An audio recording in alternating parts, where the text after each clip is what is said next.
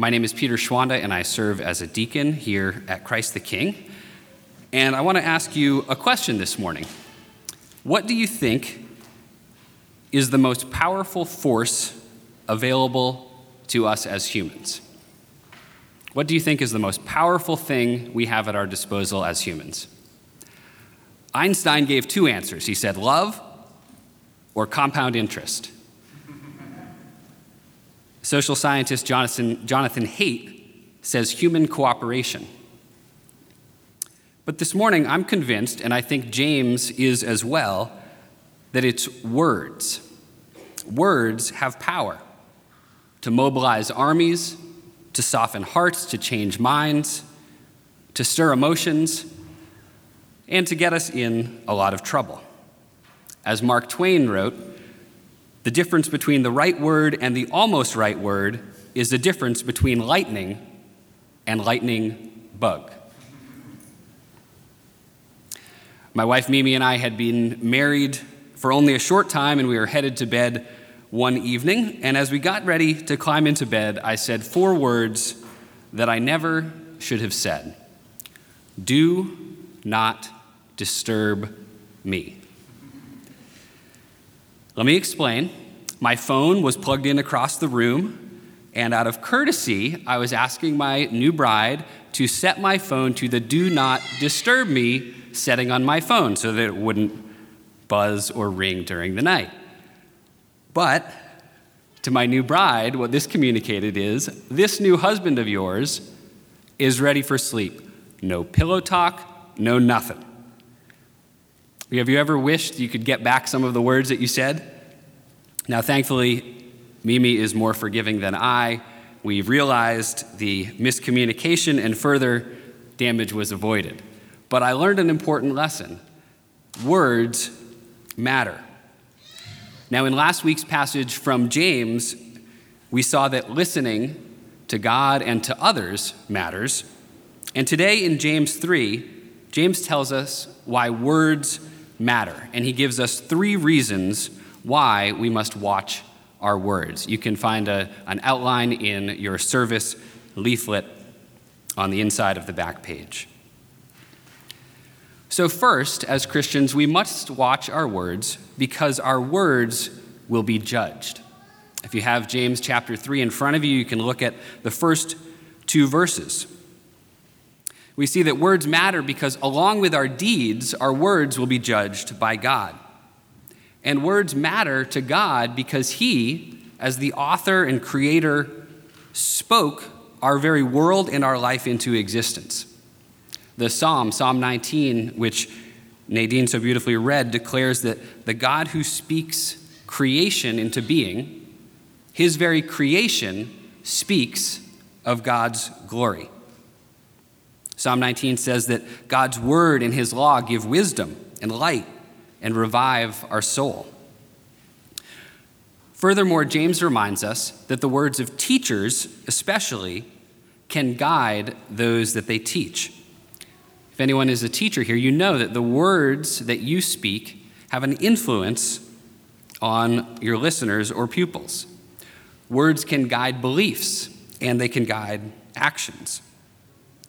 And as we see in our gospel reading, words that have eternal implications are judged even more strictly. Think about Jesus' words of rebuke to Peter. See, Peter's words could do good. They could declare that Jesus was the Christ. But they could also do ill, opposing the will of God. And Jesus rebukes Peter, saying, "Get behind me, Satan. For you are not setting your mind on the things of God, but on the things of man." See, God's words are sent for a purpose, and for those who are in any position of teaching or leadership, the question is, for what purpose do we use our words? Words can lead to life or good, or to harm and death. Now, lest we think that these are easy words spoken from the pulpit, James reminds us that this, as he says later in our passage, is harder than taming a wild animal. Psalm 19, verse 12 says, "Who can tell how often he offends?" I think the psalmist knows how hard it is to not do harm with our words. We're not perfect, but this is worth the effort. So first, remember that we must watch our words because our words will be judged. And secondly, we must watch our words because words guide our actions. Look down at verses 2 through 5. See, words matter because they have tremendous power both to impact our lives, but also to guide the actions of others. Think about that for a second. Your words actually can guide your actions. Sometimes we think about it the other way around. But where we get phrases like self-fulfilling prophecy are because we often speak words, not having thought them through, and then go on to live it out without really thinking about what it is that we believe. Now, James gives us three great pictures in our passage, which would have been familiar to his audience. And all of them show us that the tongue, while small, has a disproportionate power in its member. First, and I don't know if there are any equestrians among us. I am a rather pedestrian equestrian, much to the chagrin of my mother, who grew up riding horses on a farm. But I did a little bit of research so that I would understand the first illustration. The first illustration is the bit and bridle for a horse. So a bridle is the apparatus that goes around a horse's head and neck, and it controls the horse by putting pressure on the sensitive face and head of the horse. Furthermore, a bit, like this pen, is usually a metal rod that goes into the mouth of the horse. And by further applying pressure into the sensitive mouth, a rider is able to steer the much larger and more powerful animal. It's kind of like a grandmother or grandfather grabbing the ear of a wayward child. A little bit of pressure in the right place goes a long way. There's a Russian proverb that says, "Men are like donkeys, and if you want to hold them fast, you must have a firm grip on their ears." See, the tongue, while small, is powerful. Words can put ideas in our head, they can guide our actions, and they must be tamed so that we can use our words for life and for truth instead of evil or death. Now, the second illustration James gives may be more familiar to some of us, the rudder of a ship. Have you ever sailed a small sailboat or paddled a canoe and found that it's actually quite difficult to keep that small craft headed in the direction you'd like? As a child, we would take an annual trip, about 10 miles, canoeing down a river. And my 10-year-old friends and I would love to paddle our own boats. And I can tell you that we pretty quickly made the 10-mile voyage 15 by going from shore to shore, zigzagging our way downstream. See, we didn't know the power of a rudder. We didn't know how to use the paddle to steer our small boat. We were all vigor and no direction. The third picture that James gives us is a small spark that begins a forest fire. Consider that some words are so dangerous that they should be outlawed. The example in legal history of it being prohibited to shout the word fire in a crowded room is the obvious example. But there are many other words that can have disastrous consequences.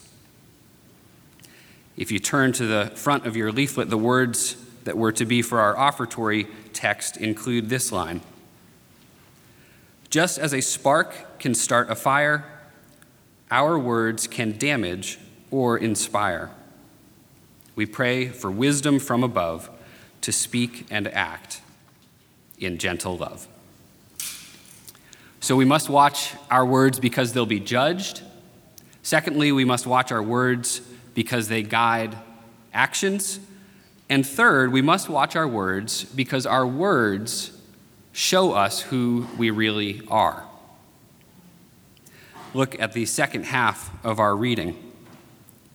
Now, much like last week's passage, James here is focusing in on the issue of hypocrisy and integrity. See, our words matter because if they don't match up with our lives, they prove us to be disingenuous, to be hypocritical, to not have the integrity God desires. But good words take on flesh. Consider John 1:14, the incarnation of the Son of God. John 1:14 says that the Word of God took on flesh and made his dwelling among us. Good words are meant to take on flesh and be lived out. That's the gospel, and that's what's meant for our lives as well. I mentioned this last week, but think about all the cliches about words that aren't backed up by actions. Don't write checks you can't cash. Talk is cheap. Talk the talk, walk the walk. Good words take on flesh. But negatively, bad words can lead towards evil. Look down at verses 8 through 10. See, like poison, evil words can do horrible damage to those around us and offend God. You know the saying about sticks and stones. Well, I can tell you that James would say, and I would agree, that it's wrong. Words do, in fact, cause hurt and damage. They may not break literal bones, but they do hurt. Now, positively, our words can be filled with good. They can bless the Lord. They can give life to those whom we speak. And negatively, they can do evil. Shakespeare wrote, "Suit the action to the word to the action." And James concludes his passage by giving 4 illustrations to remind us that our tongues, our words, are not meant to speak both good and evil. He gives the illustration of a freshwater spring that isn't meant to pour out salt water, of a saltwater pond that shouldn't give out fresh water, of a fig tree that shouldn't grow olives, and of a grapevine that shouldn't bear figs. Look down at verse 10 with me. This might be my favorite part of the whole passage. Verse 10 reads, "From the same mouth come blessing and curse. My brothers, these things ought not to be so." Now, the force of the Greek words there is actually much stronger. It's as if James is saying, no way. It shouldn't be like this. The ESV doesn't often use as many exclamation points as I do in my text messages, but it needs one there. See, we're meant to live lives of integrity. We're meant for our life in our words to match up. This is the whole focus of James's letter. He connects faith and works, of words and actions. And he says earlier in his letter, he says that if we don't live it out, then our words are empty and our religion is worthless. Or faith without deeds is dead.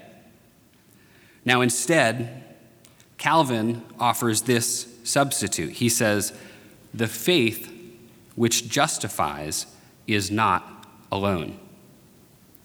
So while it is our faith in Christ and his work which justifies us before God, our faith is not supposed to be alone. In other words, true faith will work itself out. Now, I would imagine that in this time of pandemic, you, like I, have probably found that your words have an even greater impact within the spheres that you regularly inhabit, whether that's your work world or your home world. I think it's for 2 reasons. First, we're closer than usual. Think about the time spent in smaller environments, rubbing shoulders with your family, or in the same virtual Zoom meeting rooms with colleagues. Proximity leads to friction, and our words can have a significant effect. Now, secondly, I think that we are more distant than we are normally. See, we rely in communication on cues that we pick up from people when we are in person. I'll tell you that one of the oddest things about sitting here preaching is that with everyone with a mask on, I can't tell if you're frowning, smiling, laughing, or sticking your tongue out at me. Without the expressions that we're meant to have face to face, it's hard for us to know the impact of our words. And so for us, this means that we should consider even more the words before they come out of our mouth. So to review, James says that we should watch our words because they'll be judged, because our words lead to action, and so that we won't be a hypocrite. I have a good friend named Hannah. Hannah is an extrovert. She's a former teacher, and Hannah can work a crowd. As a teacher, it might as well have been Hannah's stand-up comedy hour. She had no problem at the front of the classroom. She has no problem talking. And as an adult who's mature, this is a really good thing. As a child, though, there were problems. She would regularly get caught by her parents and get in trouble for saying something. You might recall the wartime slogan, "Loose lips sink ships." Well, Hannah's loose lips got her in trouble. And she would constantly be telling her parents as a kid, "I just can't control them. I can't control the words coming out of my mouth." Perhaps some parents can resonate either on their kids' behalf or on your own. See, I think we all have a little bit of Hannah inside of us. Sometimes we wish, like a fishing rod, we could reel those words back in. Our words can cause us trouble. Loose lips may sink ships, but tamed tongues can lead to life. Our words can be used to encourage, to bless, to guide us towards the truth, to help us walk the walk instead of just talking the talk. So my challenge for you is this week to intentionally take a pause before you speak. Last week I encouraged you to listen well. This week, take a deep breath before you speak.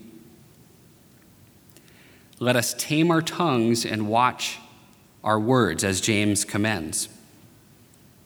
I think if we do this, we'll be surprised that by watching our words, our heart and our attitudes will actually be changed as well. And that, in turn, will change our actions. And as James desires and as Jesus desires, our faith won't be dead, but it will be lived out. A marriage of word and deeds together. Amen? Lord, may we watch our words so that we're guided towards you. Because you are the God of life, and we desire to give you glory, in whose name we pray. Amen.